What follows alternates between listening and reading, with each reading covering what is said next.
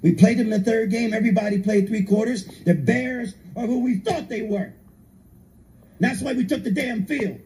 Now, if you want to crown them, then crown their ass. But they are who we thought they were. And we let them off the hook.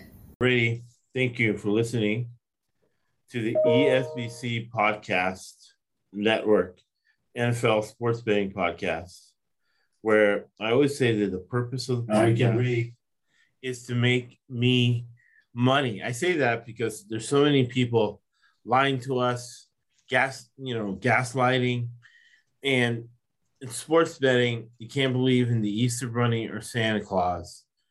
If it's a legitimate sports betting podcast, NFL betting podcast, it has to be like CNBC, Bloomberg, Fox Business, where they have a graphic. And I'll get the graphic going during the podcast where you see exact numbers, exact picks, but we take it a step further. We give you the methodologies, the underlying evidence, right?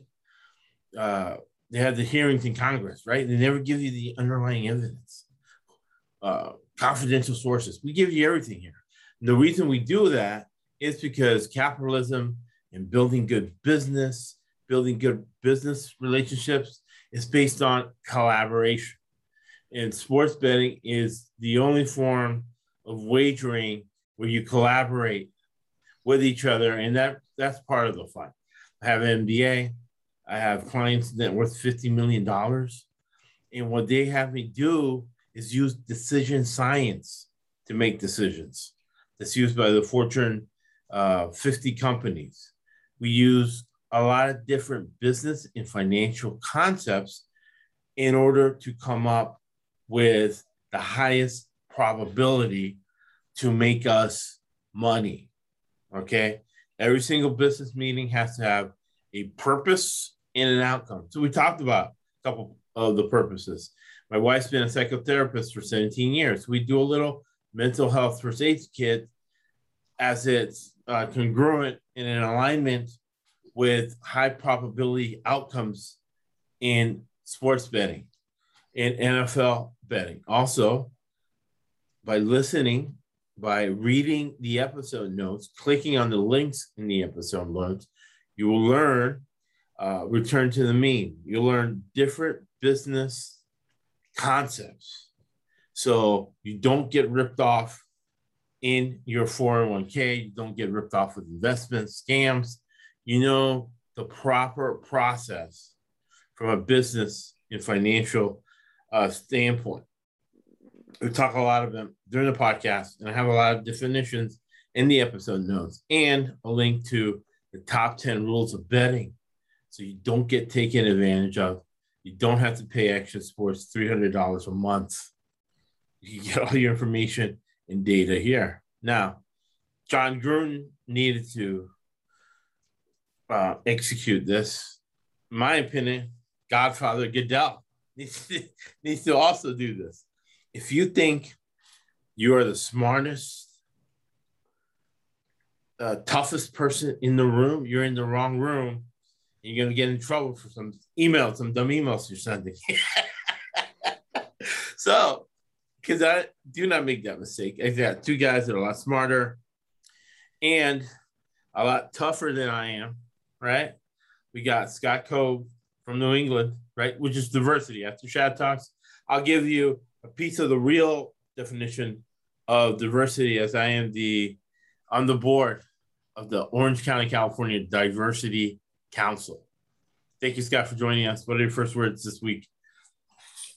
Well, I think it's clear that some of these trends are starting to show itself as Right. we're in week 6 here. So I think as we go along here, you're going to see a lot of the trends that we pick and stuff like that. I'm looking forward to another week, another profitable week. You know, it's been a long journey here to keep up. So let's do it again. Yeah, no, and the purpose we identify, the outcome is everything. What have you done for me lately? We're in week 6, and knock on wood, every single week has been profitable, right? The podcast is 20 straight weeks of profit because you get lied to in business. They talk to you about revenue. Revenue is a lie. What's important is profit and free cash flow. Diverse companies have 35 to 40% more free cash flow profit than companies that are not diverse. And diversity has been in the news, but the real definition of it, I'll tell you after we talk to Chad, who is the starting wide receiver and safety for your Las Vegas Knights, veteran of the CFL, veteran of college football. And his brother is currently the highest rated quarterback in Power 5 for your Oregon State Beavers. Thank you, Jeff, for joining us. What are your first words? Man, I'm just happy to be back this week. I missed you guys last week. We missed you. Happy to bring back that diversity here with my OGs, you know, the young bucks back. So I'm happy to be here. Right. And what diversity, people get stuck on diversity being gender, race, disability, and really it does not have to do anything with that. It has to be with having an open mind and basically from a business standpoint, focusing on business. So if you have 6 engineers in a company, I can go in and say, okay, let's get somebody from the graphic arts department, collaborate, work with him or her. That team is going to beat the team of 6 engineers every day, regardless of the race, disability, or color of those engineers. That's the real business definition of diversity. Now in the NFL, Goodell and what goes on is dumbing that down, right? For PR, bringing it to the lowest common denominator, just talking about one aspect that's important, right? We need to acknowledge that. But what's inequality is also a problem, right? So the way you deal with wealth inequality is getting real diversity to get dollars in to everybody, okay? So you're going to see a lot of it in the picks. Here, this podcast, we're going to give you profit every week. And by definition, we're going to make you 40% more free cash flow betting because we have diverse backgrounds. We got Scott's in the Northeast. Chad and I are here on the West Coast.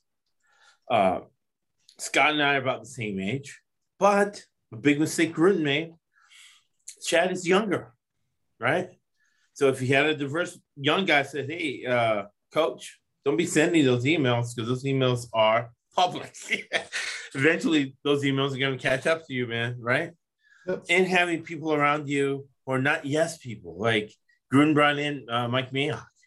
Mike Mayock had 2 jobs to say yes in your right job. It brought problems, a lot of problems, because John Gruden likes to be a tyrant. You can't have that. You have to have people who will tell you, hey, oh, you know, these guys will tell me, hey, no, you're wrong, Josh, on that pick. No way, da-da-da. And that's why people love the consensus picks, right? People love the consensus picks. Last week, they were like, oh, Chad wasn't there for the consensus picks. I used to take Chad and this and that, but that's why it is. It's a diversity. The consensus picks all hit too, man. We got Pittsburgh on the money line. Right. I was on Tampa with Scott. Right. We did that. Right. Yeah, the consensus picks are better than that. Boom. That is the classic definition of diversity that you're not hearing out there, but that's what's making people money. Listen, Chad was a silent partner last week for us, so exactly. All right, so that's why we're making a lot of money. We have something unique, and that's why we're growing exponentially. We'll keep it going. But see, right there, people learn a valuable business lesson of what is diversity. what it really is, not getting caught up in this Al Sharpton stuff. Even though if, Gruden would have brought in Al Sharpton Friday, he would still have a job. You got to understand that PR. You can't just live in a bubble. You know what I mean? All right. So first game we're going to tackle. And remember, we use math. Math is 50% of all this. Not just knowing who are the better teams, better players, right? And using fundamental analysis. Return to the mean. And return to the mean is analogous to something that's in the field of diversity a lot. Bias, recency bias, unconscious bias, unconscious bias. Eagles at home giving 8 points to Tampa Bay. What do you think, Chad? Well, I think that short week. I think the Buccaneers are a little banged up. Plus, I like the Eagles here +7. I think this game can be a close game. I think it can be a lower scoring game. I think the Eagles can try to run the ball +1 with Jalen Hurts. Maybe keep the ball away from that high-powered offense of the Buccaneers. And I think they'll be able to maybe take some shots down the field with that dinged-up secondary. That number's kind of high. We got, I think, 52.5, 53. Seems just a little high on a short week. So yeah, I think the Eagles. I think Tampa Bay wins the game, but I think the Eagles can cover 7 points. Maybe get it at 7.5 by that point, get over that key number, and under that 52.5, 53. I 100% agree. What do you think, Scott? I agree too. Brady's banged up. His thumb is sore. Philadelphia's tendency has been to throw the ball a lot, and that leads right into Tampa's weakness, which is the passing game. Right. I don't think Philly's going to run the ball, except Hurts is going to get on the outside and get some key first downs with his feet. I agree. Tampa wins the game. Philly keeps it close. I look for a field goal game, and I would go under the number. That's way too high. Short week. Tampa is coming up the East Coast. Weather's going to be fine for the game, but still short week. No Gronk. Brady's hurting. Secondary's banged up. So I agree. I'm in agreement with you too. So 100%. So I'm a little paranoid. I'll buy the half point, make it 8. So it'll be the Eagles +8, under 52. Last year, in the same situation, the Bucs went to Mitch Trubisky in the Chicago Bears. Yep. And the Bucs sat a lot of their core guys and not necessarily sat them down, but if they play 80% of the snaps in this game with short rest, bodies, they paid 40% of the snap. And the Bucs are a team that's salesmen think short term, businessmen and women, again, another business lesson, thinks long term. Higher level thinking is long term thinking. So Bruce Arians will lose this game to have most of his players in a playoff game, in division games that count for 2 and are more important. I also think that the Tampa is going to take some late money here. The total I would bet now, because that's probably going to come down to 52, 51.5. But that Bucs -6.5, 7, 7.5, whatever you have it at. I do think here, if you wait here within an hour before kickoff, I think the public, the Bucs, Tom Brady, just the brand of the Bucs and ex-Super Bowl champions. Right. I think they'll take some money late. That number, you could get yourself an extra half point to a full point there waiting on that one. Yeah, I was thinking that, you see a lot of different casinos around the country. The guy that owns a car dealership, late 50s, early 60s, he's with his wife. They're having a great time. They're going to have a great time at the casino. They get there. The game's at 4:30, let's say around here. Let's say they're in Biloxi, Mississippi, and game's at 6:37. They check in. They're having dinner at 5. Oh, Tampa Bay's playing. Oh, who are they playing? Oh, the Eagles. Oh, okay, honey, here's the money. Tell the cashier at the table, to bet Tampa Bay. Oh, is it a money line or line out? Whatever it is, just pick Tampa Bay in the over. Okay, boom. So a lot of that's going to happen. It's going to be analogous in alignment with what you said, Chad. I see that a lot. See that happening. Now, another London game is Jacksonville and Urban Meyer. The morality police is coming up on Urban Meyer. It is so hilarious because colleges are supposed to be an institution for higher learning.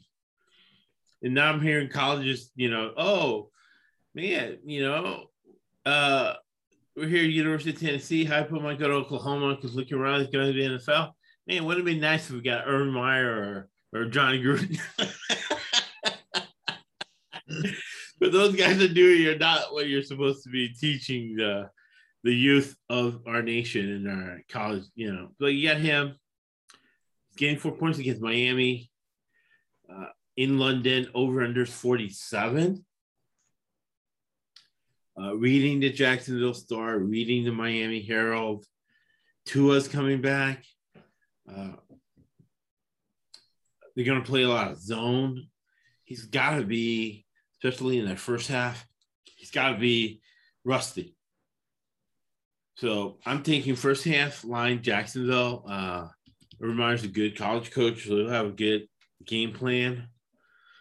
I'm waiting for Brian Schottenheimer and Darrell Bevell to not just take Urban Meyer and the owner's con his money and help Urban Meyer out a little bit.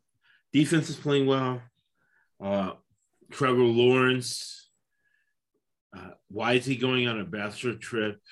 But in the off week, he's playing so badly. That's a mess. But I think since everybody knows this is a big game for Con, the owner, there's a soccer team there, and he's a prominent Muslim who the mayor of London, whose name is also Khan, even though they're not related, Khan gave him a lot of money to run for mayor of London. And then the mayor of London reciprocated with giving him a soccer franchise in London. So I'm pretty sure, I don't know, let's see how dumb everybody gets to check. The players are in Jacksonville, but this is a game where I would be playing lights out, right? To get at least cover 4 points against a bad Miami team. So I'm going to go with your Jacksonville Jaguars, who did cover for me in Cincinnati. I'm going to go Jacksonville +4. And obviously, the refs know this. So Jacksonville's going to get the call. And Godfather Goodell thinks he's an international businessman here in London. I expect the game to go over because Jacksonville gets tired in the second half. And also, Urban Meyer is at least he's done this well. He's done a good job with special teams. He's a special teams guy. That's his specialty. That's what he teaches in the coaching clinics, the special teams. So I expect Jacksonville to do well on special teams, even get a special teams touchdown. So we can go Jacksonville +4, over 47. What do you think, Scott? I expect a heavy dose of Jacksonville run. I think James Robinson is going to be the star of this game. I don't think Urban Meyer has much confidence in the passing game and what they can do. And with Tua back, if Tua does in fact play, which it looks like he's going to, I agree with you. I think he's going to be rusty. I could see a very slow start for Miami. I could see like a 10-7 game at halftime or 7-3 game at halftime. Right. And then I think both teams are going to hit their stride in offense. So I think it's going to go over. These London games have a tendency to go over, and I think this one will as well. And I'll take Jacksonville over Miami. You can't stomach taking them on a money line, but it wouldn't be shocked. Right. No, I'm going to stick with Jacksonville and the over for sure. Right. So Yeah, that's you can't trust them on the money line at this point. But yeah, I think everything you're saying with the connections to the mayor of London and the owner of Jacksonville, very interesting, great research stuff you'll only hear on this podcast. Right. Stuff I didn't even think about until I met Josh and started talking with Josh, and he got my mind thinking in a completely different way on how these owners and the corporate governance of these coaches and how it all works. So yes, I think that's too many points. This is going to be a field goal game either way. Right. So taking the team, getting the field goal, that's with Jacksonville on the spread. I think with Tua being rusty, Josh made a great point about Jacksonville on the first half line, which, man, I'm not able to find right now. I was trying to pull it up. But another thing I will be looking at is I think the game is going to go over the whole game. I think what Josh is saying about Urban Meyer, the special teams, is spot on. Also, Tua and Trevor Lawrence, they're good for a one turnover each. I would say one of them's throwing a pick six this game. Tua's coming rusty. Trevor Lawrence's rookies, but been struggling with the ball here and there. So that those turnovers with both quarterbacks and the special teams play, it's not going to go over by much. It's going to sneak it over late in this game. And I agree with what Scott is saying too. I think a first half under, depending on the number. I wish I had a number, but the total is what, 47 on this one, right? 47, yeah. So I would say if you're getting something under 25, around 25. Now, if they're going to put you under that 24, that key number, 3 touchdowns and a field goal. But I think if you're getting something on the other side of 25, 25 and a half, 26, I think that first half under and the full game over, is a good play here. So I personally will be going Jacksonville plus the 3.5, plus the 4. And then I will be playing the full game over. And if I can get something on the north side of 25, I will be playing the first half under this one. That sounds good.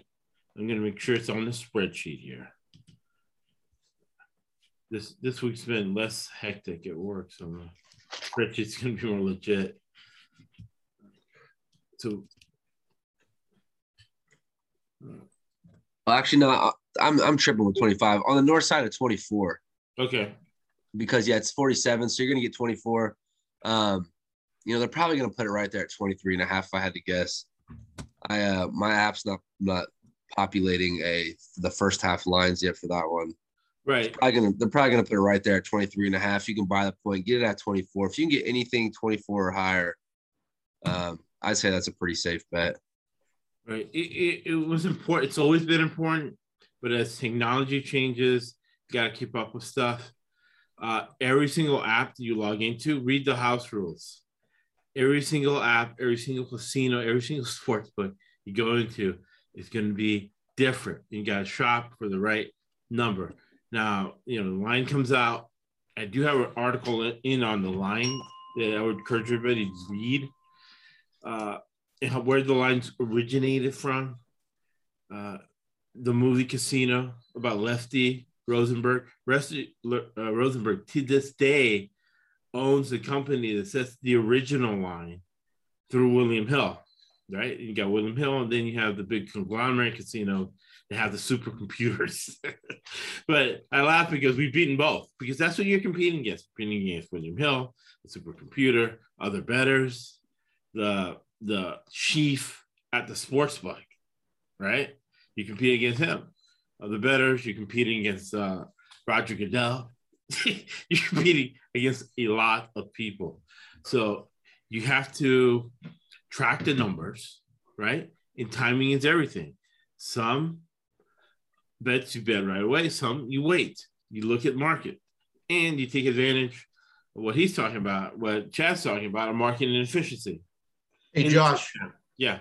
I got the money. I got the lines if you want them. Okay. For over under is 23 for the first half. Okay. Miami is favored by 2.5 in the first half. Right. So those are the money lines. See, when I'm looking at it, I think for me it's a safer play to, if I'm assuming a slow start versus taking Jacksonville in the first half. I think I like the first half under better than taking, because now I got a 12-hour plane ride. Right. You know, to them it's way early in the morning to these two teams. That all leads into a slower start. Tua coming off the injury. I think all those factors play into the first half under, which is kind of both teams versus just taking, I think I just like to take Jacksonville for the whole game because I think it's going to be a close game regardless, regardless of, them covering 2.5 in the first. It's going to be so 23. I think that's a good look. 23, three touchdowns. I don't see 3 touchdowns being scored in this first half at all. I agree. No, and this is a big game for Brian Flores because now he's in his 3rd year. He's facing a college coach. He should have a tactical, strategic advantage. Again, emotional control. They say that emotional intelligence makes you the most money.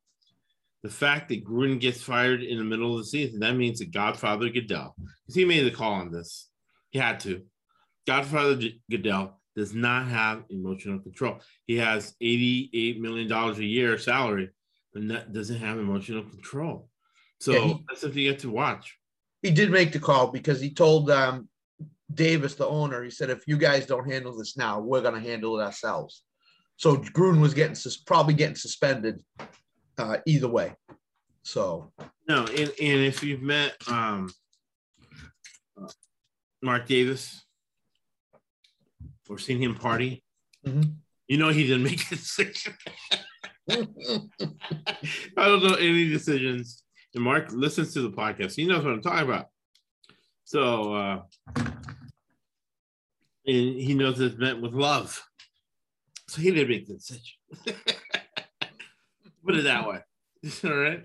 So we're going with your Jacksonville Jaguars plus the 4 over 47. I'm personally picking the first half line Jacksonville because I think Urban Meyer, observing him throughout the years, he's got a game plan ready. And Mr. Khan, maybe not, because there's no small things in business. Everything is big. And over communication, making sure people execute. I'm not shocked if Mr. Khan brought Urban Meyer into the office and said, you need to have some special plays, hold some things back so we get a win in London, right? Because this is so important to him. I like the whole first half under 23, even, 24 if you can buy a number. And then, I've had this question before. When you go to Vegas or you go to different casinos, I tried to get a half point and I couldn't. How is it, you do it? I say, well, there's 2 things, right? On apps, they let you do it right away. But when you go to the Wynn or you go to good casinos, good sports books, but even Southgate or Westgate will do this if you follow this norm. When you win the first Sunday's games, right? And you got tickets, right? If you listen to the podcast, you're cashing some tickets first half of the game. You tip the cashier $20, $40. And then when you see a game or whatever, and they say, hey, can you change that half a point? And they'll always say the same line I've been hearing for 15 years. I'm not supposed to do this, but I'm going to do this for you. So you get a line or a half point in the casino after you've given a tip. Remember, it's better to give than to get. And giving is not a philanthropy or religion. It is a business decision. And that's one point where you benefit from giving. Cash your cashiers after you cash tickets, winning tickets, betting games on Sunday. Now we have the Washington. I don't even know what to call them now. They're going to have all their emails out on the street shortly. at home against the Chiefs. It's going to be a crazy game. We're going to be people protesting outside. Who knows? -6, over under is 56. Man, Chiefs, I think Andy Reid is kind of like Nick Saban. After a loss, they always cover. 56 seems so high, but Washington's been so bad.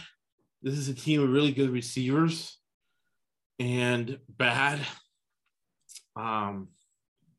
defensive backs. And the Chiefs defense. Chiefs -6 or 56. What do you guys think? Go ahead, Scott. I liked over. I think it's a high scoring game. Neither defense knows how defense is played in the NFL this year, obviously. So I would take the over. So we talked about trends. So Kansas City's trends are crystal clear. When they play a team they haven't faced, like Philadelphia, like Washington, like not any other NFC team, they usually play pretty well. So, as Washington's NFC team, doesn't really see them, knows what they're about. Kansas City always offensively puts up a big number. So this week they're putting up a big number. I would take Kansas City.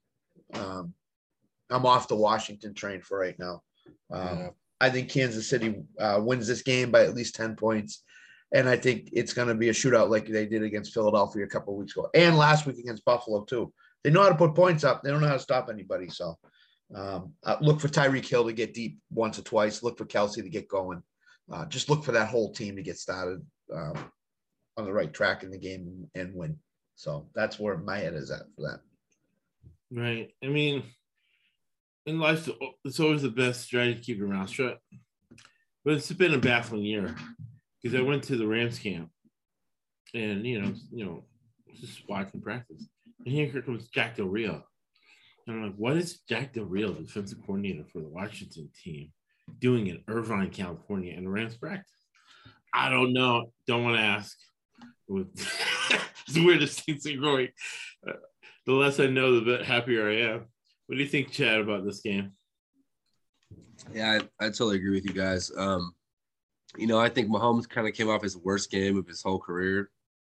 I think it's a bounce back game for him, get right game for him. I like the Chiefs to score 35, at least 35 points, maybe even 38, 42. Their defense is struggling. In Heineke and that receiving core at Washington are not no slouches. Right. They'll be able to get some plays. But yeah, I think Kansas City covers the 6.5, 7 points, no problem. This is actually one of the few bets I've already placed for this week. Right. I love Kansas City to cover this. It's like Scott was saying, they seem to pattern-wise, this is a game that they do very well against.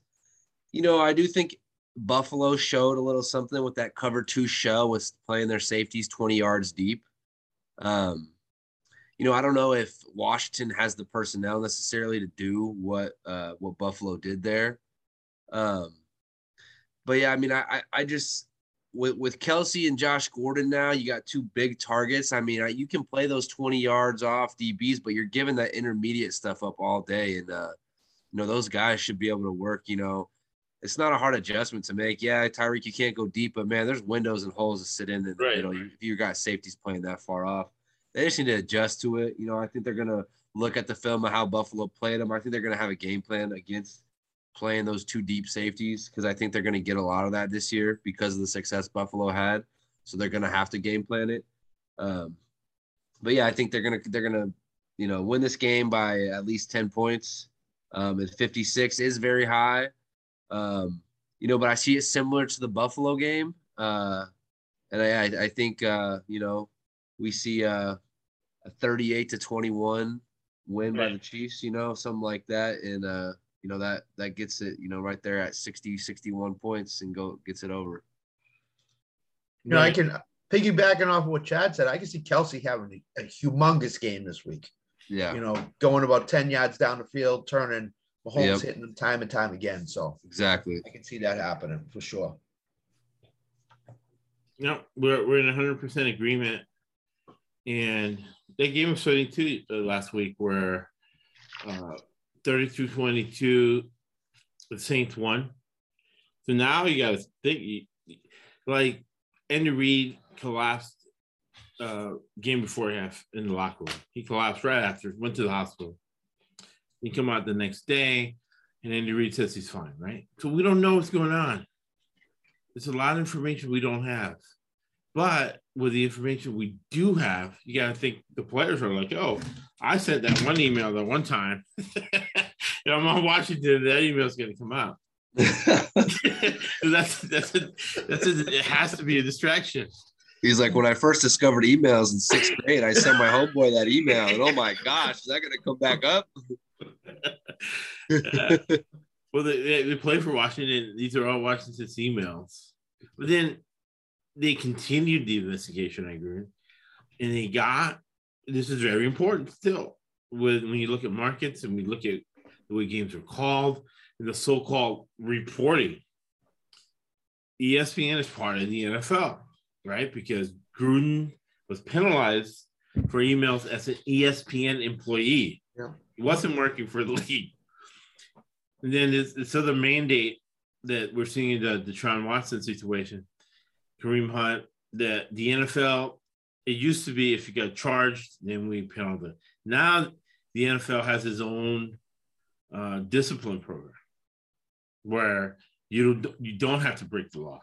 You just have to break or piss off Godfather Goodell. I mean, look at Antonio Brown. Look Right. at the struggles he went through, and now all of a sudden he's come out the other side and hangs out with Brady, stayed at his house down in Tampa. Now he's great. I mean, now he's a great teammate. So, Right. You know, and again, Kraft, Antonio Brown, Jeffrey Epstein. All you have to do is pay the floor cops. I don't know what, Yeah. but yeah, all you have to do is pay them off, and there will be nothing to be said. All right. So you got the Colts. It broke my heart Monday night. I had it all right, but again, I should have known, right? Irsay, family teams are cheap teams that do not pay for backups. Kind of factor it in, and I underestimated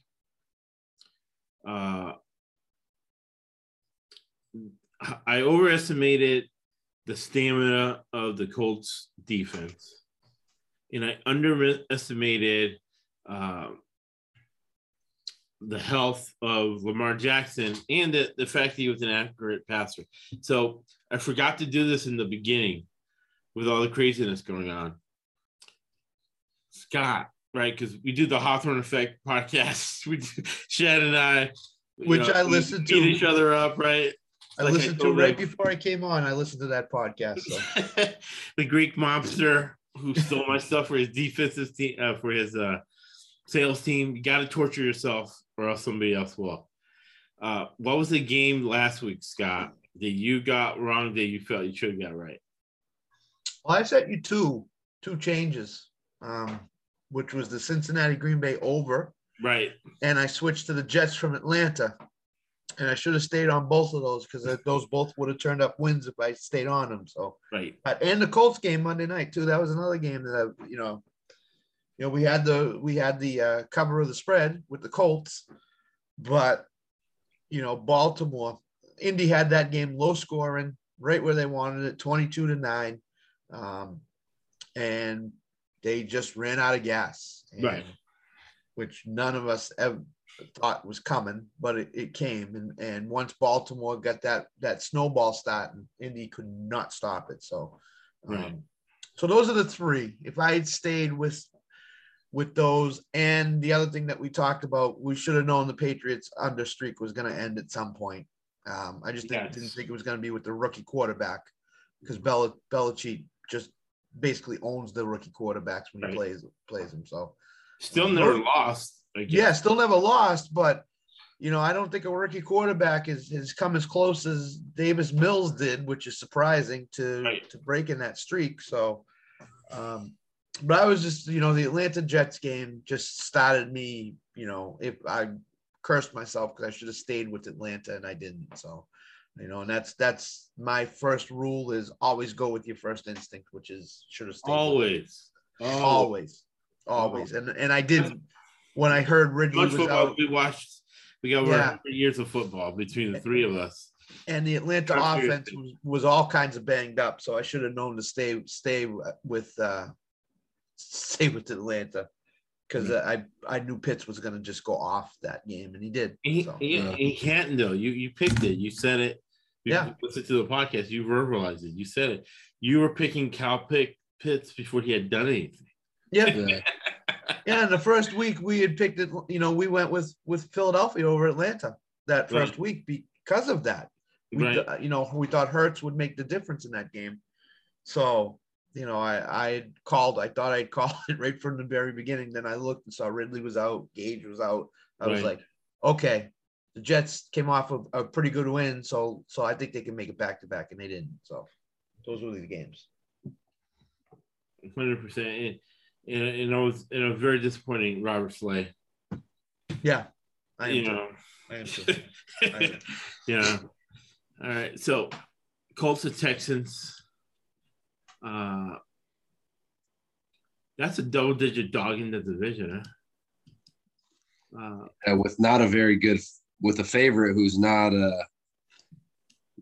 very impressive up to this point. Right. They like to run the ball a lot. Win. Going to the fourth quarter.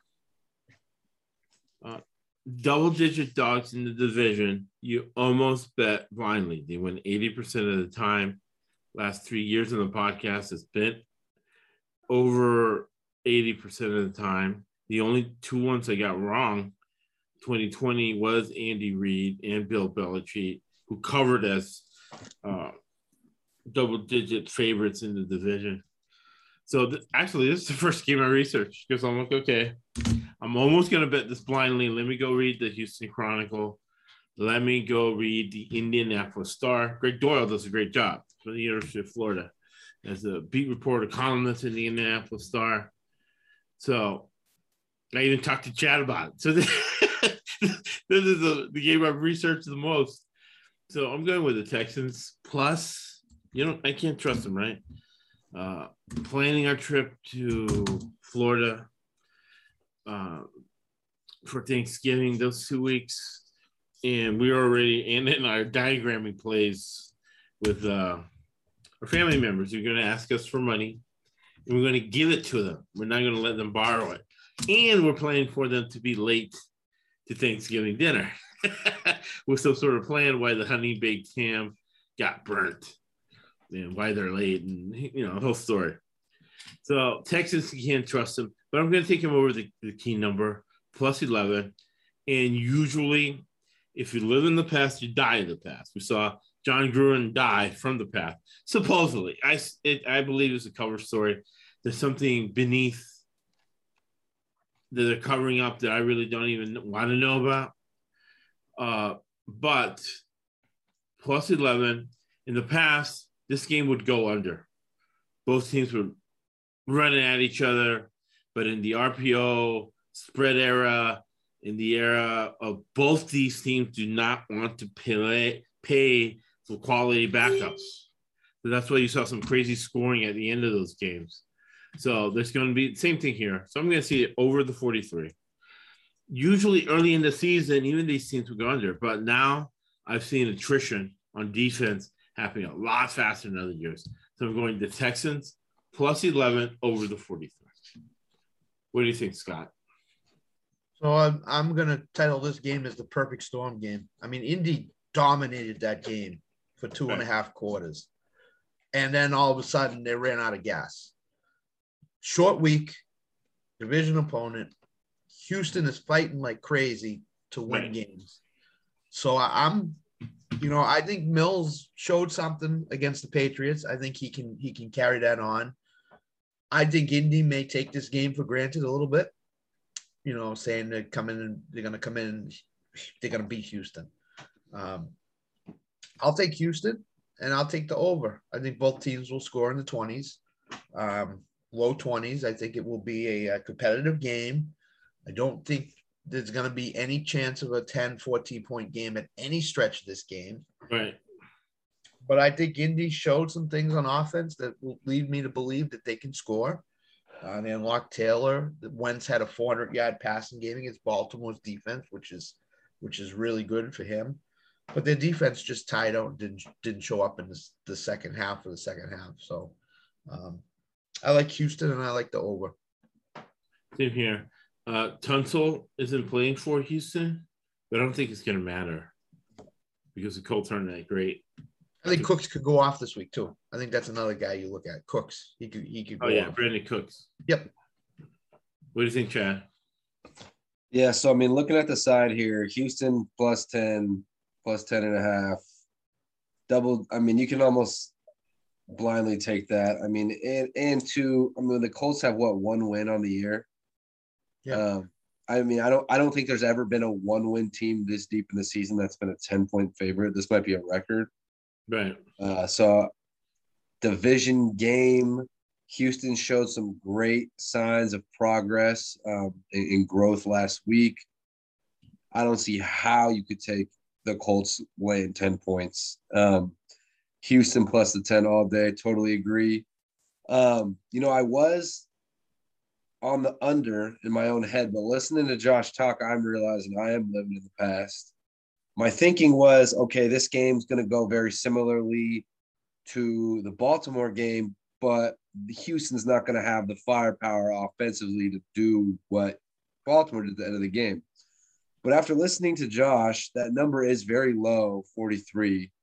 The Colts are banged up in that secondary. They're playing practice squad guys. And in the Colts passing game is really, they didn't really run the ball with Taylor like I thought they were. They really were a pass heavy team. Yeah. So I do think both teams are going to be pass heavy in this game. It's not going to be a running battle by any means. Both teams are going to look to throw the ball around the field. I think that's kind of what the teams are moving towards and what they're strong at. Not saying they're not going to give Jonathan Taylor the rock, but if you look at, the big play he had early in that game was a bubble screen, in the passing game. He is very efficient catching the ball out of the backfield, so I don't think you limit his impact by giving him checkdowns and screens. I think he can be just effective in that way. He's not a back that needs to be the ball handed to him. He's very capable in the passing game to get his touches that way. So, yeah, I think we see a lot of passing this game, and I think we see it get over that total. Both teams are going to be able to score the ball. I think the Colts are pretty good offensively. They're very deep at wide receiver. I think like Scott was saying, we can see Cooks is going to have, a breakout game. That I can't even remember the receiver's name, but they had that receiver that had the touchdown against the Patriots. He had 2 big catches, 2 big plays. I think Mills is got a lot more confidence slinging that ball around the field. And 43 just is pretty low. I think it goes over. So I agree with you guys.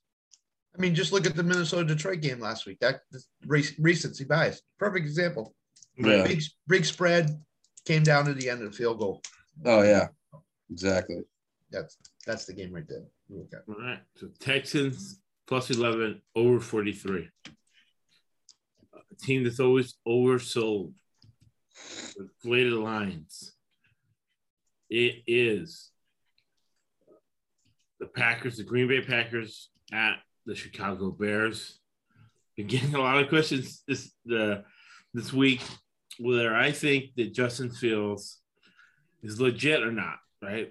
He's in there because if you make 3 first downs with your legs, you win 70% of the time. The problem with these guys is they are throwers who now have to learn how to be passers in the NFL. He only had like 1 year at Ohio State, throwing to wide open receivers. And the only legitimate games he played were Clemson, which he did all right. And he was hurt. And then Alabama, he was hurt. So you really can't judge him on that game. He played decent at times against that NFL Alabama defense, but not enough to really show me anything. Again, the game last week against the Raiders was funny, so you can't use that game at all as a barometer. He's going against Joe Barry, who's hired to get this team into the Super Bowl. Joe Barry comes in the Tony Dungy, Kiffin coaching tree. Mike Tomlin comes from there. Herm Edwards, Marvin Lewis, all of those guys. And it's a home game for the Packers. Am I right in that? No, at Chicago. Yep, Soldier Field. Yep. It's going to be at Soldier Field. The Bears are not going to have much depth in the second half. The team's being sold. So, you always work on labor costs when you're selling the team. They're not going to have backups. So I really like the Packers in the second half of this game. 4 points is a lot. And the over-under on it is 45, which is the historical average of an NFL game. What do you think about this game, Scott? This is a rivalry game for both teams. This Right. is the ultimate rivalry in the NFL, obviously. So, I just don't really trust Justin Fields. I don't know what you're going to get with him. Like you said, the Raiders game last week was an anomaly. You have to throw that game out. I think Aaron Rodgers gets up for games like this, rivalry game. The Bears are 3-2, Packers are 4-1. So this is for first place. I just think Aaron Rodgers shows up. I think the Packers have a big offensive game. I think they were lucky to get out of Cincinnati with the win last week. I look for him to throw to Adams all day long. I don't think the Chicago secondary is as good as they've shown in terms of limiting teams to points. I like Green Bay in this game a lot. I just think there's going to be a lot of throwing from Rodgers. A.J. Dillon's getting in the mix a lot too, so I can see him getting in the mix again. I can see the Packers putting the 30 spot up on Chicago easily and winning this game going away in the fourth quarter. I think it'll go over. I think it's going to be an over game. I think it's going to be like a 31-17, 48-point game. So I look for that. The coaching advantage goes to Green Bay. Green Bay has the coaching advantage for sure in this game. So that leads me to Green Bay winning the game. So, and the over. Yeah, last year they played twice, and Green Bay blew them out twice, 41-25 and 35-16. Chicago will score, but I only see 14-17 for them. I see Green Bay in the 30s. Yeah, that defense doesn't account for the quarterback, but Fields can only run it so many times. I see him throwing a pick too. I think what it is the coaching mismatch is way. You have LaFleur out of the Andy Reid family, almost like mafia organizations. Out of the, he's a capo. Out of the Andy Reid family, John Gruden's in that family. All those guys, McVay, they have great creative offices. They blew him out twice last year. Are they going to blow him out 3 times in a row, Chad? I don't know if they blow them out, but I definitely think they win by a touchdown and cover 4.5 in the spread. I can't. Yeah, the fact that this is for first place in the division, Green Bay, they find a way to get Devontae Adams the ball no matter what. They're getting it to him, and you still can't stop it. I think last week was, I think the Bengals are a way better team than Chicago at this point in the season. What they were able to do in Cincinnati last week. I think this shows that they're going to be able to, come out, even though, they could have lost that game, but I think Cincinnati's way better. And I think, they're Aaron Rodgers, they're going to get some points on the board. They're going to show out, have a big game. And I'm not sold on Justin Fields and the Bears. I think, last week you got to throw that out. I need to see him do something against a legit team, and till I'm a believer. I still think running the ball, he put himself in some pretty bad situations, took some kind of hits, got in some He's taking too many hits, and that in the NFL, that is just not some sustainable. That is not a sustainable style Um, so yeah, I'd have to go Green Bay minus the 4.5. Man, I'm still going back and forth from this total, Josh. What do you think on the total? It's going over because Nagy's an offensive coach. Uh-huh. And I've observed this about Nagy. I have it in the notes. He's down 37-0. 2 minutes left. He's throwing bombs trying to score. Yeah. Because, and I sympathize with these guys. They got 1,400 plays. They can't get all the plays, all these thoughts they have for plays out. So they're like, okay, let me throw out some plays I'm not going to use for the rest of the season and try to score. Because that's what they like doing. And so Nagy's like that. I'd love to find out when the last time these two teams played a 17-10 game. Right. I don't remember in my recent memory that either team has done that. So that leads me to believe this is going over for sure. And our total is what? 44? 45. 45. Yep. The average score of an NFL game is 45. Mm-hmm. Even with all it makes an appearance like all these points are being scored, but it's not really. Mm-hmm. Yeah, I mean, I see Green Bay scoring a decent amount. So, like you said, with Nagy being an offensive coach, they probably get themselves a couple touchdowns, make this thing go over. Yeah, and they're scoring 35 points a game when with Khalil Mack there and with Pagano as a defensive coordinator, who's known as a good defensive coordinator. They're still, because it's a challenge for those Reed family guys, LaFleur, all those guys to outcoach a defensive coordinator. So I like that. I like the Packers -4 over 45. One game that looks under all the way is the Chargers. Recency bias. Let me see. I think I have this wrong. The home team is going to be the Ravens. Is this the Chargers game you're talking about? Yeah. Yep. At Baltimore, yeah. Yeah, at Baltimore. Okay. So Ravens -3 against the Chargers, over under 54. It's recency bias against the shootout that Herbert got against Mayfield last week. It's good. This is going to be a totally different game. Last time they were in this situation, it's funny. We thought it was good, but it's actually bad. They only scored 20 points against Washington, first game of the season. That's the best. That's the lowest total Washington has held people to. The Ravens got momentum. Lamar Jackson and the Chargers are a cheap family team that's not paid for backups, and their line is hurt to begin with. I don't think they're bringing everybody. The people they do bring are going to have tight rotations. So I like the Ravens at home, -3, under 52. What do you think, Scott? These are two high-scoring teams, but not that high-scoring. I would say the game slightly goes under.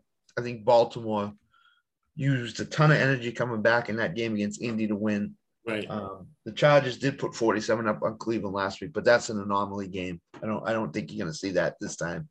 Yeah. I see a game in the score that many points. They don't want to put that defense back out on the field. Exactly. And I think LA is going to run the ball a lot because they don't want to put Lamar in that offense on the field. So I think they're going to try short passing game, try to take time of possession.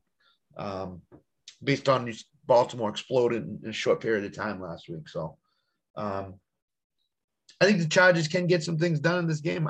I would pick the Chargers to win this game. And I would say it goes under. So I'm taking the Chargers. I'm a strong believer in what Herbert's doing for them. And I'm a strong believer that they're a much, much different team than they have been in the recent past. So I would take the Chargers, and I would take the under. I think the Chargers are going to win this game. So you got Chargers +3, under 52. Under 52. All right. Chad, break the tie. Yeah, so I think I'm riding with you, Josh, here. I think the Ravens have kind of found their stride. I just think the Chargers, they've been winning, the tough, close game with the Raiders, close game last week. I just don't think they can keep winning these close games. Right. I think at some point, they're going to have to lose a close game here. I think both teams kind of were in, shootout battle type games. Ravens had to come back. Chargers were back and forth with the Browns. I see both teams kind of scaling back, trying to shorten the game and run the ball. I think we see a lot more running from both teams. So I love under 52.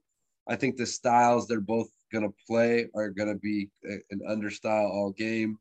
I see a close game, and I just see the Ravens, inching it out with a, last second field goal to win this one. I think it's going to be real close. I think it's going to be a hard fought battle. I just can't see the Chargers winning 3 hard fought battles in a row. So I'm going to have to go with the Ravens. I got a -2.5 and under the 52. All right. So there you go. People love them. The consensus picks. So the ESBC podcast consensus pick are the Ravens -2. Ravens -2, under 52. We all agree on the under 52. All agree on the under 52. Right? One dissent in the appellate court. I plead guilty, Your Honor. I plead the. Oh no, you're the judge. You don't have to worry about it. You're just the center. You're the Ruth Gator Ginsburg.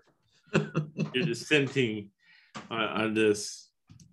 But you like the Chargers. You like Justin Herbert. They got a great coach. I like what they've done lately. I just think they're a totally different team. I think they're going to be a handful to handle. They're definitely going to make the playoffs. I think they're going to be a handful to handle in the playoffs. Yeah, I think they're a different team. They're not blowing games in the end like they did in the last few years. I mean, this is a potential AFC championship in my mind. I mean, these Right. teams could very well be playing in the AFC championship. It's it's a that caliber game. I think the Browns were a little tougher opponent last week for the Chargers than the Colts were for the Ravens. Yep. I feel like the Chargers just might be a little bit more worn down. That's what's kind of leading me the Ravens away. No, they have a great young coach, and that's the thing. They're worn down, and they don't get just the structure of the team. They don't get the support of management when they play teams like the Ravens, especially on the road. Next game is the Vikings at Carolina. Yes. Yep. All right, so you got the Vikings at Carolina. Both teams are middling type teams, right? They're not dominant. You would think that the Vikings have an quarterback advantage with Cousins. I'm not a big Cousins fan. He gets too nervous. I mean, he's lights out. He has all the tools. He's been in the league so long that he can read defenses pretty easily. But I do see him panicking way too much. And it's good sometimes for that pick 6. Carolina's getting a point. Over under is 41. What do you think, Scott?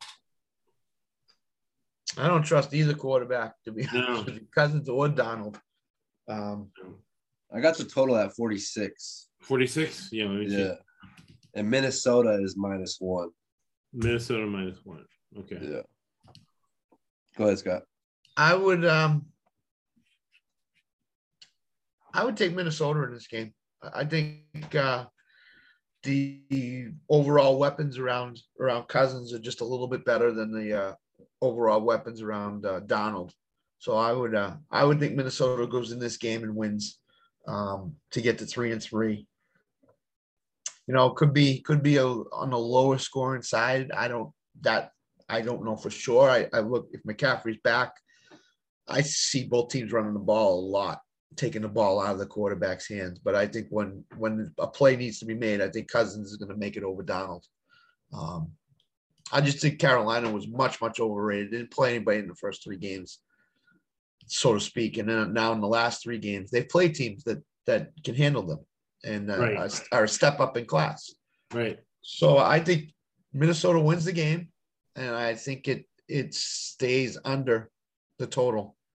I see it like a 21-17 game. I think the Zimmer influence is going to come into effect in this game, and I think defensively they're going to play well this game going into their bye week. So that's where I'm headed with this game. Right.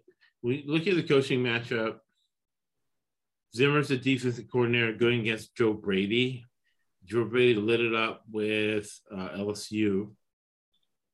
And he's been doing well as a Carolina offensive coordinator, but Matt Rule, defensive guy, Joe Paterno guy, not letting him let loose, really. Vikings, the last 2 games, actually the last 3 games have gone under. Carolina, 4 out of 5 games have gone under. This has under written all over it. Exactly. Even Vegas thinks it's going to be under because they got it 46 up from that total key number of 45. I really think it's a toss-up. 100%. I don't know. I'm gonna go with Scott, and I'm gonna go with the veteran coaching staff, which is Zimmer over Matt Rule. Because Matt Rule, I'm gonna base it on results, and that's what we do in this podcast. That's why we tell you all our wins. We're at 62% this year. We're at 1,000% ROI. I mean, you got 10 times more money than when you started. So it's about results. And other podcasts don't do that because right now I would say it's because they don't have similar results. Guys who have results like we do, they live on a hill and they don't share, right? So that's the difference between them and us. We're willing to share. And the other thing is, even though it's only week 6, this is a big game for Minnesota for playoffs. Right. I know it's still early in the season. I know playoffs are a ways away, but them and Carolina could be battling for a 6th and 7th seed in the NFC. And to beat Carolina, you get a game up on them. So this is like a division game for them. This is a 2-game swing for them. So right, and they're thinking, okay, where are our road wins going to come from? Yeah, the guy think at this point in the season, this guy has to be one of their easier road games. What do you think, Chad? Yeah, I agree with you guys. I mean, the way the Panthers have been trending, I think they're kind of on a downward spiral. I think Minnesota's kind of, shown some good stuff this year, finding their stride. I think Cousins got some better weapons around him at this point. I think that 3-0 start Panthers had is kind of a fluky start. And yeah, I like Minnesota in this game. I think Minnesota can come in and get this game won. I think it's a big game, like Scott was saying. It carries some merit to it. Right. And then also I just got done looking at all the scores of both these teams throughout the year, and with the corporate governance of Rule and Zimmer, 2 defensive guys, you got to go under in this one. This one's got under all over it. I think it's both teams are gonna run the ball. It's going to be a shortened game, and I see it coming under the 46. So I like that. Minnesota -1 and under 46, I think, is a good play for this one. All right. So Minnesota -1, under 46. And again, you got to look at the casino, right? Or the sportsbook you're betting at. If the money line Minnesota pays you more money than -1, do that. Right. So, got Detroit at home. The road team are the Bengals. And the Bengals on the road are favored -4 against Detroit. And a really bad secondary. Over-under is 48.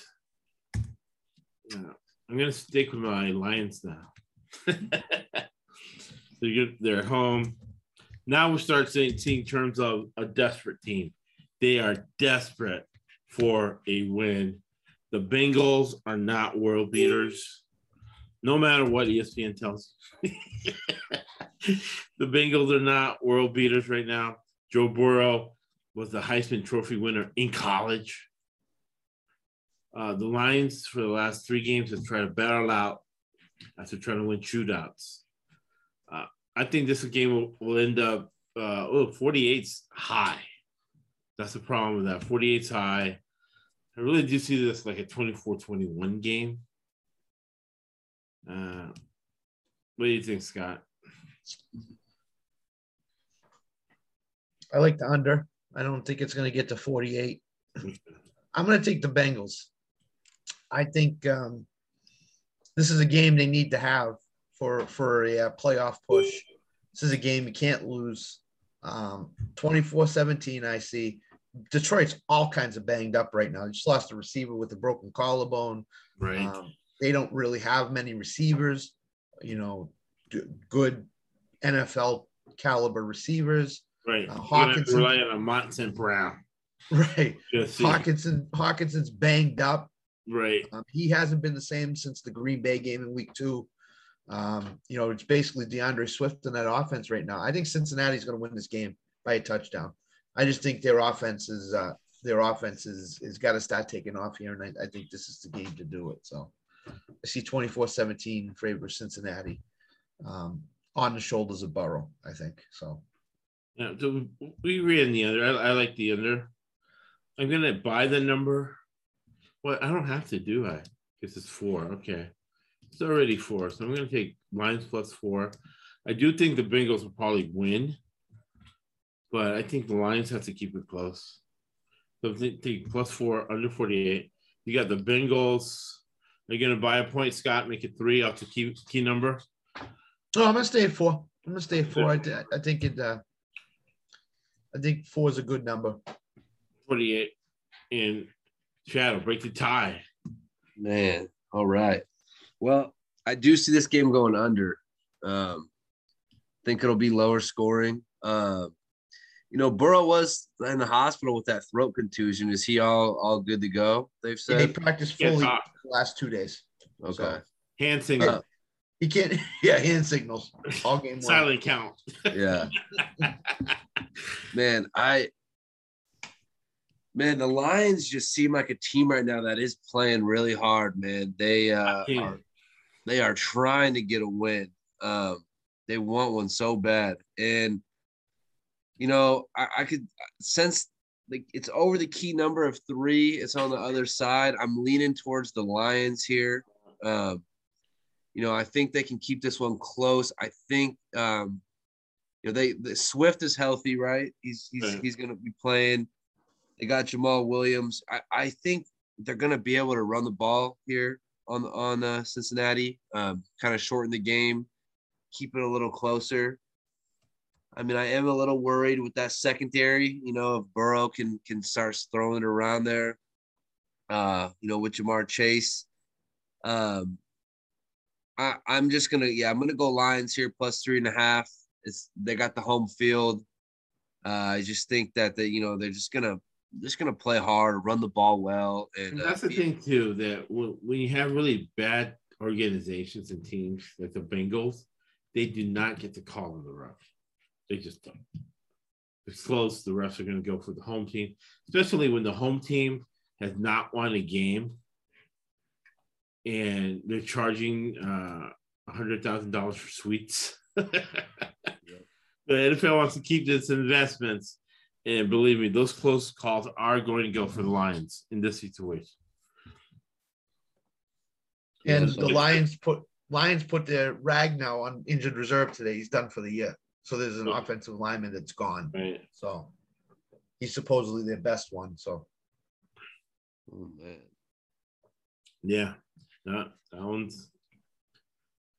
That's why it's a split decision.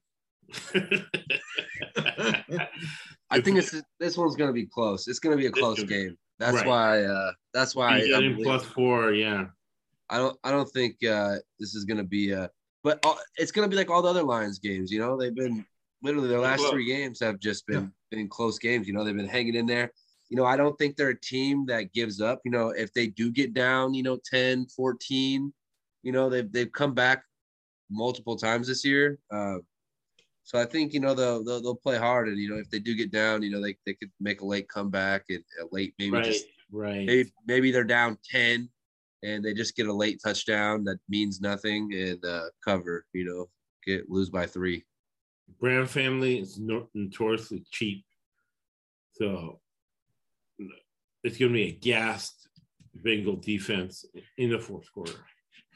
Goff's the number 1 pick, So another close loss. He's an Andy Dalton type. They're the worst snake-bitten team I've ever seen. 66-yard field goals. Oh, that's a curse. They have a curse. If there's ever been a curse, man, that field goal just proved it. Right, 100%. So the consensus pick is Lions +4 under 48 with Scott. That's Ruth Bader Ginsburg again. minus the 4 under 48. All right. We got the Rams. Let's see here. I think I put everything the opposite. We got the LA Rams at the Giants. The Rams are favored by 10 points at the Giants. And the over-under is 49. Kind of crazy. Good thing about this game, Chad. What we know what Daniel Jones' status is? I'll check it right now. I can find out one. Yeah, I think it would be good if he doesn't play. Yeah. Gannon Jones and Barkley's not playing. Yeah, Barkley is out. But this is one of those things with McVay out of the Andy Reid family. I guess the Rams are coming off extra rest from playing on Thursday night. They're extra rested. They are having to travel cross country here for a 10 a.m. kickoff. So West Coast, they'll be 10 a.m. It is early. I just think this is a game that the Rams, with the division they're in, this is a must win and win handily. They can't let this one get close or slip away. Playing an inferior opponent like this. So, man, I'm liking the Rams minus 9.5. Get it under that key number. I'm kind of. You guys go ahead and talk. I'm kind of undecided on my total right now. So Daniel Jones did not practice today. So he didn't do anything. It just said. Okay. So I would take the Rams. What's the number, over under number? 48.5. If Jones doesn't play, the Giants are not going to score much. Because there's no Jones. No Saquon Barkley. Yep. Galladay's probably going to be out too, they said. Yeah. So you're getting Sterling Shepard back, you're getting Slayton back, you got Tony.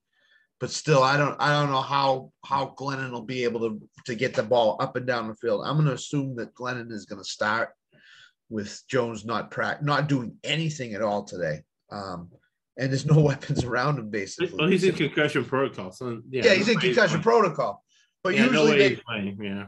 Right. Usually they do a little bit on today, and then they build him up as the week goes on. But him not doing anything today is not really a good sign for him playing. Yeah, well, the emails of Gruden came out about the concussion. Yeah. No way he's playing, man. Yeah. Oh, there's no way. So I would go with the Rams, and I would stay with the under because I think the Rams are going to shut the Giants' offense down. I can't see the Giants. They might get 10. But Jason Garrett is probably going to have a vanilla offensive game plan, right, for Glennon. So I see like a 27. Glenn's not good even if he did have a kick play. Yeah, I see a 27-10 Rams win in this game. I think the Rams are going to win this game handily. They'll be in control the whole game. So that's where I'm going. Yeah, I'll agree. So we're all going to go Rams -9, under 48. That sound good? Yep. Yeah, because I thought it was too high, but now, Giants are missing way too many people. Yeah. And they threw out all their maulers last week in the division game against Dallas. And the Rams are going to get a big lead because McVay wants to get his plays out there. And then they're going to run the ball in the second half to get out of there. And they've had that nothing's going to happen. Yeah, and the Rams have had that mini bye week too. They've had 10 days to prepare for the Giants, so I can't see them. Defense is going to be rested, so in the second half they'll continue to shut them out. They might even shut them out. With That's all possible. the missing players for the Giants, Raheem Morris was to say, "Hey man, let's shut these guys out." Right. Right. So if people want to bet out their shutout, this will be a good game to do that. All right. So we got Rams -8, under 48. Cardinals and Browns, which, if you believe the hype, right, on paper, it's going to be a high-scoring game, back and forth, going to be fun, the two young quarterbacks, blah, blah, blah. I really don't see this like this. It's too early in the season. The Cardinals are overhyped, though there's recency bias going down. I think the big thing that happened last week, because we covered both sides of that. We covered the under, and San Francisco covered the 7.5. Which today, the big part of it, and I knew it was going to happen, was that Lynch during the summer came up with a game plan against that air raid the Cardinals have and completely shut it down. They only got a couple Hail Marys to DeAndre Hopkins, who you cannot cover. Browns at home, -3 points. They're banged up. They're down to the third tackle, but I think they're still going to win. The game they lost against the Chargers,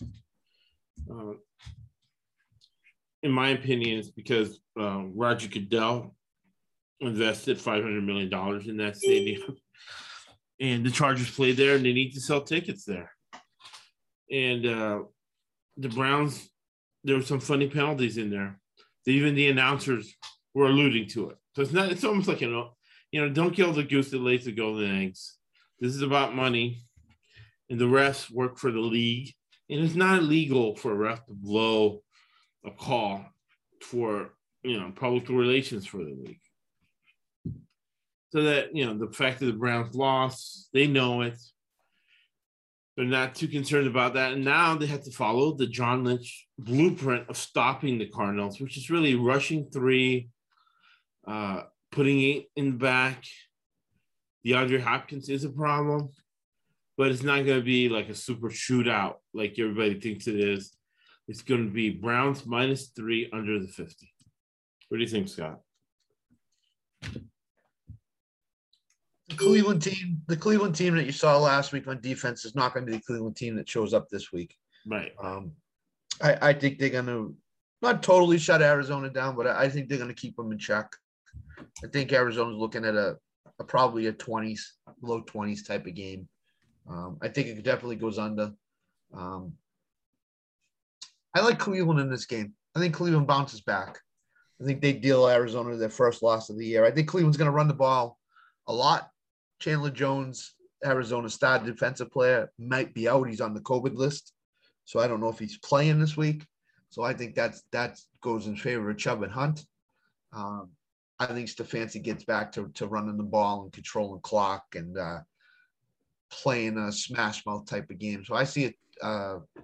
I see like a 24-21 type of game, and I think Cleveland wins it. I think it's going to be a cool day in Cleveland. I just looked at the weather. It's going to be 60 degrees. Arizona's not going to be used to it. No. It could be raining. It could be another Patriots Buccaneers type of thing where it rains during the game. So I don't know how Arizona's going to adapt to that. So I think Cleveland will win the game in a close game, and I think it goes on to the 50-52 point game. So that's where I'm leaning. 100%. And yeah, Chubb and Kareem Hunt and all those people, it's run, Callahan run. And Yeah, he's going to tend to go under. they both had huge games last week, so why would you not go back to them again? And plus, Cleveland's wide receiving core is Odell, who hasn't performed at all this year, and that's basically it. So I think they're going to run the ball a ton. So, and that's tendency clock, run clock. Right. So that's what they're going to do. What do you think, Chad? Yeah, I agree. We're kind of talking about this one a little bit before. Just that Arizona, they are 5-0, but they're not world beaters. They've won a close game in Minnesota, a close game last week. They're not out here. They could easily be 3-2 right now, 2-3. So with that being said, I think, Arizona going to Cleveland and winning to go 6-0, I think is just unlikely that they win this game. I think Cleveland's coming off a tough loss last week.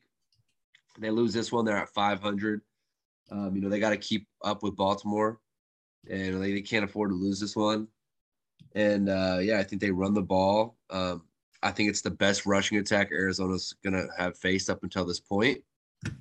So they're going to be really, really tested in that front seven to see if they can stop them. I think weather could be an issue as well. And with that running and the style that Cleveland's going to go, I think, the 50 is too high. I think the game goes under. And I like, by the half point, I think the Cleveland minus 2.5. I think they can win this game by a field goal at least, if not a touchdown. So I'm right there with you guys there. I like Cleveland minus 2.5 under the 50. All right, Cleveland minus 2.5 under 50 is a unanimous pick.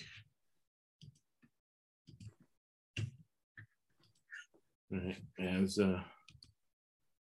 58% profit last week, 23 weeks in a row of profit. Nobody does that.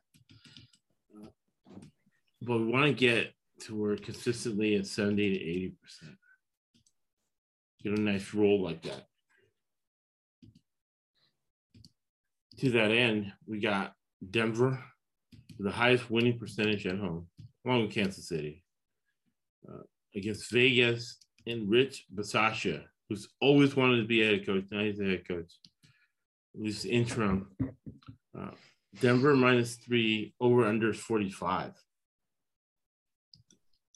Gus Bradley, defensive coordinator for your Raiders. I thought in my mind that Olsen, the offensive coordinator, it was a handicap to have Gruden around calling 20 plays and being an offensive guru. Olsen's going to go do what he wants. Denver, that's uncertainty in quarterback. They have a great defense. But I think the Raiders are just on offense, they're more liberated, right, than Denver. Gus Bradley's really good defensive coordinator. So Fangio doesn't have the advantage he usually has. So we're going to go Raiders minus 3. I think the Raiders are probably going to win the game. Whenever there's a transition, people are paying more attention. Now people are thinking about their jobs, where are we going to play next year? Where am I going to coach next year? And the Raiders have an all-star staff. I mean, Tom Cable really should be a head coach. He's a good offensive line coach as Callahan. Same thing, right? Volatile emotional control issues, right? Tom Cable broke the jaw of an assistant when he was a head coach. That's why he's not a head coach anymore. And then he beat up his ex-wife's husband when he was the offensive line coach in Seattle. The only team that would take him are the Raiders, but he's a great coach, a great offensive line coach. The staff is better. I think the Raiders, Carr will be ready to play better than what he's been playing. So I like the Raiders plus 3. If it goes to 4, right, because of the hype, I'll do that. I'm going to wait maybe to Sunday to play this game, but definitely going over those 45 points. Even the most Denver games go under. They played him twice last year. They studied over the summer what Fangio does. And Greg Olson's a veteran offensive coordinator. He'll get it over the 45 points. I think Denver will play from behind, get a couple of scores. But the Raiders will cover. Might not win, but I think they'll cover 3 points. If it hits a 4, it'd be better for him. What do you think, Scott? So I was looking earlier at some stuff online, and I saw that the last 13 times a midseason coaching change has happened, the teams have gone 8-5. So that leads me to believe that I'll go the Raiders on the money line. Ooh, all right. Raiders on the money line. I'll follow you there. I like that too. Yep. I would go 45, you said it was? Yeah. I would go under. I think the Raiders have gotten out of the Gruden shell. So I think this is the game that they know as a coaching staff and as players, they're going to want to prove something. Right. That it wasn't all about Gruden, that it was about the players on the field. So I think the scheme is going to stay the same, the plays, but now Greg Olson's calling the plays and not Gruden. Right. So that might make a difference because he's going to get with Carr and say, okay, what do you like? What do you don't like? Right, exactly. So that could make a big difference in that game, especially in the fourth quarter if it's a tie or a close game to put the Raiders in the win column. Raiders start out 3-0. They don't want to blow that 3-0 start. So I look for them to win the game, and I think the game is going to stay just barely under. I think it's going to be a 44-point game. Okay. So that's the way I go. So I agree with you that, and then Chad will break the tie on the over-under. So what, Josh? You're going over, and Scott's going under. Yep. What? Why do you think it's going over, Josh? Because I feel that the Raiders will jump out to a lead. Uh-huh. And they'll have a lead in the second half. Maybe they'll change it back to Drew Luck. Then Drew Luck will start throwing bombs. Late in the fourth quarter, in altitude, Raider defense will get a little tired, give up a score, and have it go over 45, which is the average historically of an NFL game. Bridgewater is starting, right? Yes. Yeah. Okay. Yeah, man, I love the Raiders. I think the Raiders can win this game. I think they'll easily cover this spread. I think this game will. I like that. Kind of Gruden's gone. I think the last 2 weeks this has kind of been a hindrance on the Raiders. The Monday night game against the Chargers, and then last week, they kind of knew this was coming. Something was kind of wrong within the organization. So I think it's kind of a burden lifted off their shoulders. I think they can just focus on football again and not worry about all the executive and corporate stuff going on in the organization. Right. And this over under here is really tricky. If it does go over, it's like it's going to be a late score. It's going to be something really late. The defense is getting tired. Man, I just, the altitude, is a possible play for the over. I think that it's a division game that it's going to be hard fought, which is going to maybe keep it, slightly under that because it is a division game. And, these teams are going to be, this is a big game, in the division and how those division standings are going to play out. And I just, the way, these teams have been pretty consistent to the under. But my theme of the week, I'm really torn on this one, guys. I'm really torn. My theme of the week was that, more games were going to be going over this week. Defenses are starting to break down. Golly, I'm leaning with Scott right now on the under. My gut is saying with the under. I don't know, but this could be one that I changed my mind last second and do go with the over. But I think for right now, I'm gonna agree with Scott, and I think because it's a division game, it'll go under the 45. It's gonna be a close game, and but this honestly might be one that I do not, one game I do not bet this week. I'm really torn here. This is the game right here. If the Chargers were to go to Baltimore and win, this is the game right here that you don't want to fall 2 games behind the Chargers. Right. Yeah. Chargers are going on a Exactly. bye week. Right. They'll be 5-1. You know, the winner of this game will be 4-2 because both teams are 3-2, I think. So this is a huge game. Yeah, and I agree, and that leads me to the under. That, you know, the fact that it is such an important game. You know, so Yeah, and Rich Versace has been waiting for this his whole life. So I really like that money line. So we're gonna get 3 sides of the bet, and we have the consensus is going to be Raiders +3 money line under 45 points. And the average score of an NFL game is 45 points.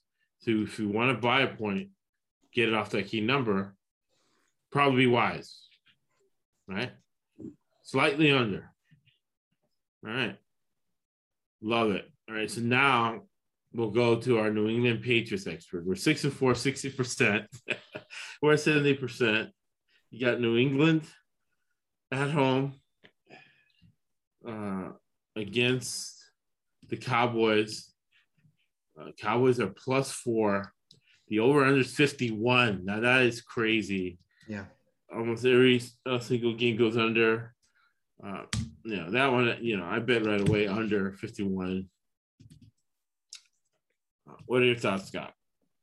I'm with you. I'm going under. Last time Dallas came up here, it was a 13-3 game. Granted, Dallas didn't have the offensive weapons they have this time, and Patriots were much, much better. They had Brady and stuff like that. So I struggle with it because what is Belichick going to take away from Dallas? Is he going to take away the passing game and let the running game run wild, or is he going to try to take away the running game and let the passing game go wild? You're picking your poison, basically. I think Dallas just has too many weapons. I see Dallas winning a touchdown game.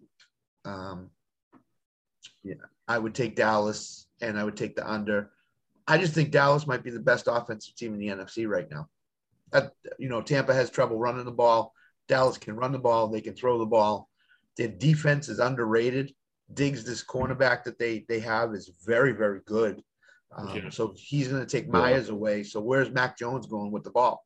To the tight ends.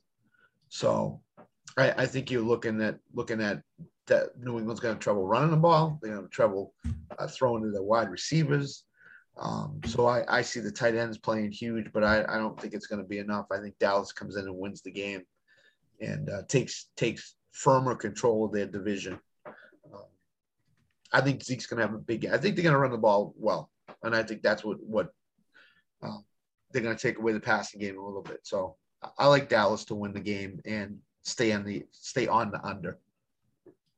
All right. We both agree on the under, but I'm going to take the Patriots +4. I think now you can't predict turnovers. However, Ezekiel Elliott has problems with ball security. Dak has problems with ball security, and Belichick is obsessed with ball security. Another element are, again, favorite people, the refs. Jerry Jones took Godfather Goodell to court last week to get Latrell Jackson or Latrell Collins on the team for the offensive line.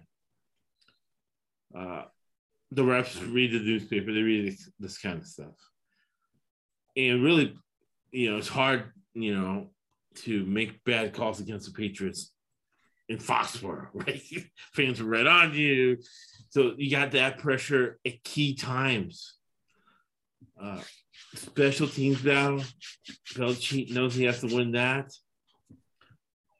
And that zone, that soft zone Dallas plays, gives Mac Jones a chance. And I'm going to be looking at Mac Jones to see if he's Max Jones, if he's improved the speed of the game. Trevor Lawrence really hasn't.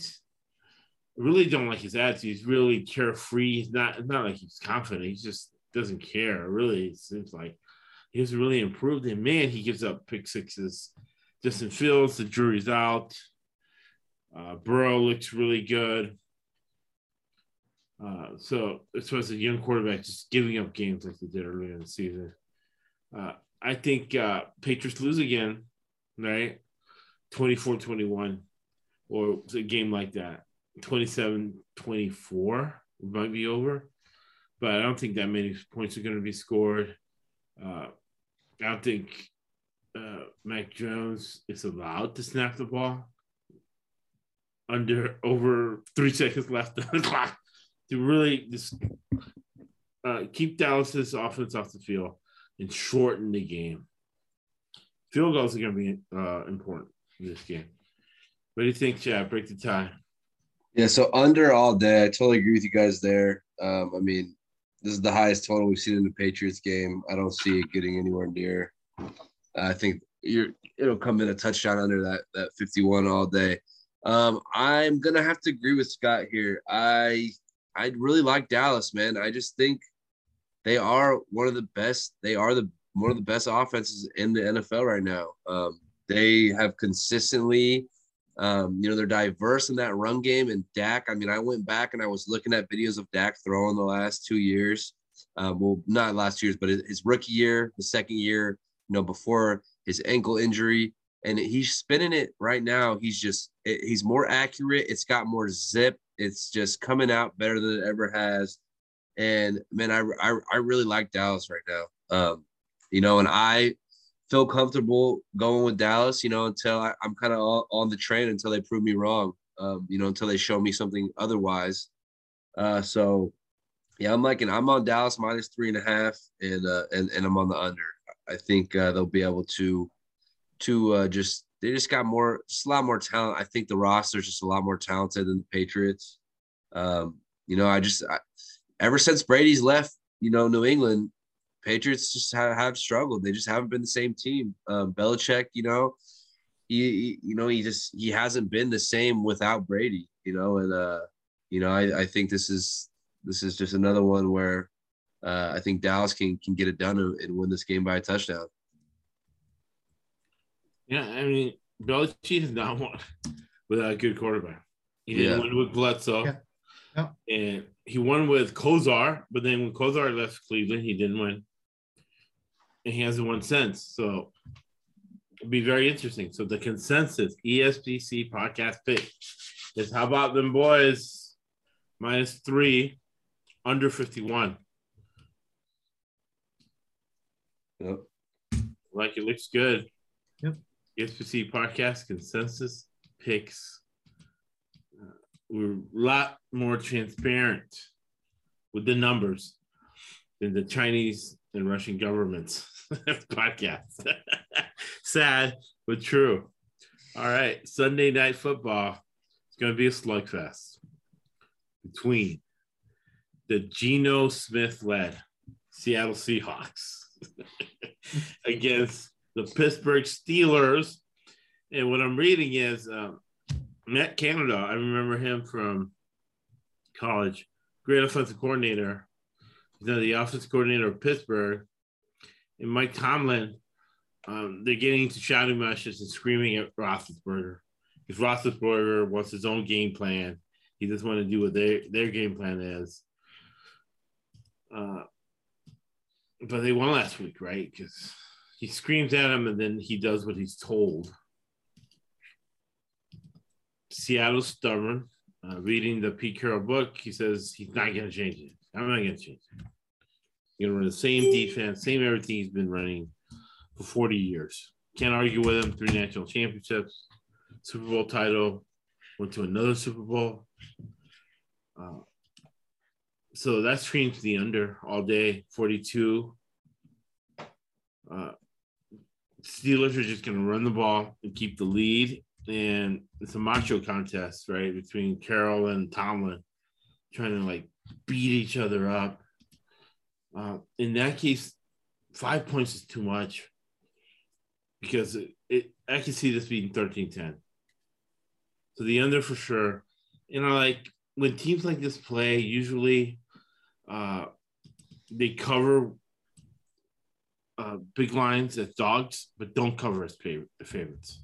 I don't see the Steelers covering against Geno Smith. I think it's going to be a close game, or Geno Smith will score a meaningless touchdown at the end to cover the 5 points. So I'm going to go with Seattle +5 or whatever it jumps to, as people just bet the name Steelers and find out that Russell Wilson isn't playing. +5 under the 42. What do you think, Scott? So harkening back to your podcast last night, the Hawthorne podcast, and Right. that'll go into this one, is I think Seattle said, there's no Russell Wilson anymore. And they panicked the rest of the game. They were in a Right. panic on offense and defense Right. because Russell Wilson's been there 150 straight games or however many it was. It was a lot of games. So going to this week, I don't think Geno Smith looked terrible. I think he looked decent. Right. I think the Seattle defense is not good at all. I think the Pittsburgh defense is not as good as it has been. So I think this game goes over the 42 and a half. I think it's a 27-17 type of game. So I'm looking for a barely over. I think Pittsburgh's going to win the game. I think Seattle's going to cover. So I'm actually looking at 27-24, not 27-17. So Yeah. I think Geno is not a bad quarterback, and I think the weapons he has on receiving is going to be, is going to help him. I think this could be a big DK Metcalf game. Right. We have to see on Chris Carson whether he plays or not. He's supposed to practice on Thursday, so that'll be huge for them if they can get him back. So I look for a very close game, and I think it goes over. Right, yeah, absolutely. And this was what Chad was talking about. These are games that usually would go under, but might go over. And it is a low total of 42. I just think both defenses are awful not awful, but pretty bad right now. So Right. You guys are agreeing on the side. You guys are both on Seattle +5. Right. yes, yep. Okay. Yeah. Well, I'm right there. Seattle +5. I think this is going to be a close game. And my initial instinct was the over, and I think I'm just going to stick with it. It is a low total. Both defenses. I mean, Ben did air it out a few times. They got some deep scores last week. He did show he can throw it a little bit. And Geno's got a big arm, man. He's got a huge arm, and he's got weapons. DK can go up and make plays for him. I think it can sneak over. Something, like a 24-21. Steelers win 45 and just barely sneak over that 43. So I'm gonna go Seahawks +5, and I'm gonna go over that 42. Okay, yeah. So actually, I'm looking at it. It could be the same mistake I've been making, right? What I noticed last week. 2 defensive guys. I'm like, under, right? Tomlin and Fangio last week. I'm going Carroll, backup quarterback. I'm going to change mine to the over with you guys because I think I'm living in the past. Because I made the same mistake with the NBA. Thinking guys were going to play hard when they weren't. I don't think you're going to see a Seattle normal game plan tomorrow night. I think they're going to come out and throw the ball. I really do. Right, because you're going to load the box, right? Yeah, load the box. yeah. I think they're gonna throw the ball and make the Pittsburgh secondary try to stop them that way. Right. So I look for a huge passing game. Yeah, with DJ Metcalf and the other guy they got, so. Yep. You got to utilize that. And Geno Smith is a veteran quarterback. He's in like his 9th year or whatever. Yeah. Yep. And he's got a big arm, man. He can really push the ball down the field. Have you practiced with him or? No, I haven't practiced with him. I just Right. From what I've seen of him, like compared to what Ben's working with right now on the other side of it. Yeah. Right. Geno can rip it down the field. Right. All right. Monday night. 2 playoff teams. 2 zone teams. Do I have this right? It's Tennessee. Yep. Buffalo at Tennessee. Buffalo at Tennessee. Yep. -5.5 Buffalo, over under 54. At Grable. Monday Night Dogs cover 80%. Those are the two 80% things out there. You never bet Monday night blindly. You never know what's going on. But it is 80%. The Dogs on Monday night.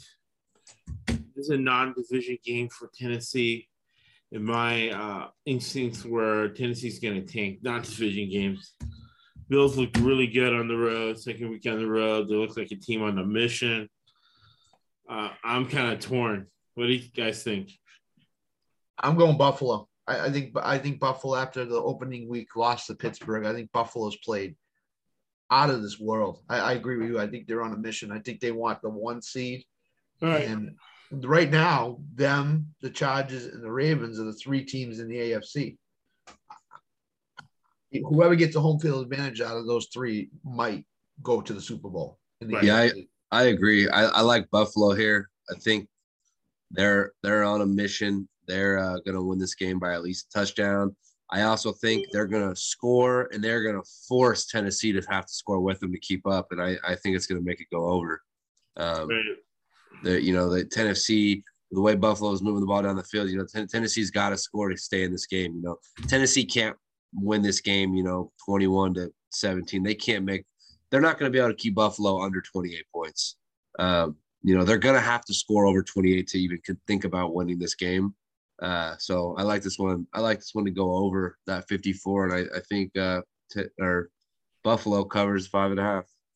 Yeah, the Buffalo mission in this game is very simple: get up so that Derrick Henry is not a factor in this game. Right. And that means they're going to get up by 2 or 3 touchdowns.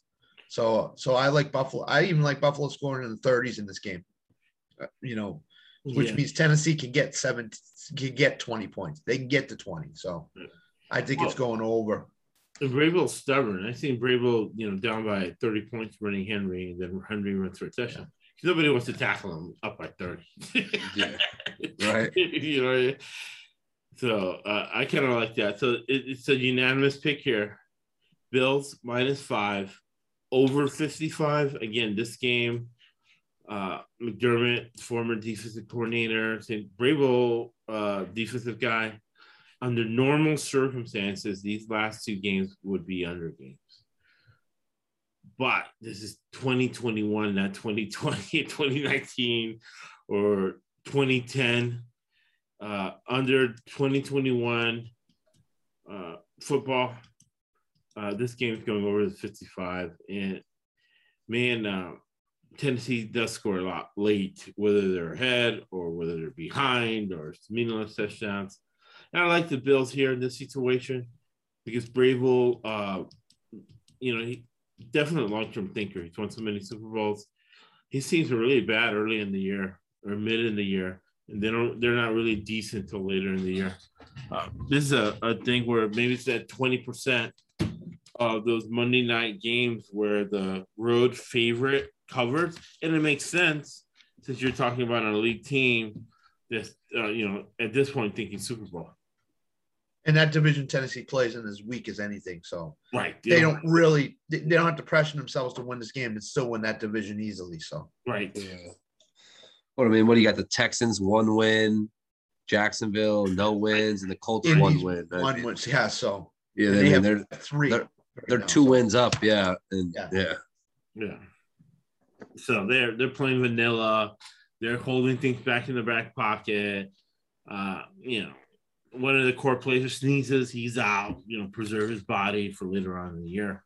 For the playoffs, I think they got to think to themselves, pencil in for the playoffs. Absolutely, no question. All right, man. And another great podcast. This is the best podcast of all times because they're making people money in the short term and in the long term. We'll go Scott and Chad with final thoughts. I like our picks this week. I think it's going to be a really good week. Keep an eye on the trends. Keep the trends going, Right. You got to throw some teams. They got to throw their results away. But other teams, you just look at their games, look at what they're doing, and look at how they're covering and how many points they're scoring. So like a Buffalo team, 30 points a game. So if they're going to be in the 50s over under probably the rest of the year, basically. Right. So look at those trends. Absolutely. Chad, final thoughts. Yeah, it's fun to see these trends and keep going week to week. And, every week we kind of build, we learn more, and we become stronger as our picks, and we have, more information and more data to go off of. And yeah, man, I'm just excited to see this game tomorrow night. I think it's gonna be a good start. This Philly Tampa tomorrow, and get us ready. Now I get to start getting into my college picks. So right, that's what happens. And man, the first 6 weeks of the season, 5-6 weeks of the season, there's also like a really bad week, and we didn't get that. So now, it's not that it's getting easier because we started, man. Scott and I sat for 3 days with the draft, and then you do your research. So it's not easy, right? We make it look easy, but it's not. You profit every single week, and now I'm really feeling the confidence now, as seeing the trends and seeing the people not wanting to change. Pete Carroll's not going to change. He didn't change this year. He's not going to change on Sunday. Tom definitely not going to change. There's no change. You confirm it, right? Yeah. Trust and verify. We trusted, now we verified. Now I want to take it to the 70, 80% level where your bankroll is jumping, right? And you transition from building the bankroll to start thinking about the taxes you're going to pay, how you're going to take things out, and what is it you're going to buy. Liz Warren's waiting for me. Yes, she is. She's heard about this podcast. Yeah. Oh, wait a sec. So, Winston Churchill said, right? You make a living from your labor, but you make a life from what you give. These are free picks. You did not have to send us a subscription. You don't have to give us your email. We do not want your email. Just prosper and do well. And if you got something we don't know, let us know so we can collaborate to keep capitalism going. All right. Thank you for listening to the ESPC Podcast Network. If you haven't heard of Anchor, it is free. It's a podcast that I use. And they really do a good job for us here at the GFSN Betting and Team Report podcast. It helps us make 70 to 80% of your bets. Now, download the free Anchor app or go to anchor.fm to get started, my brothers. That's why this sport don't cost $800 and that costs $200. And I don't know what that costs. I'd be ashamed to work. That's why I'm wearing lizard shoes and roll like butts, and I get a limousine sometimes.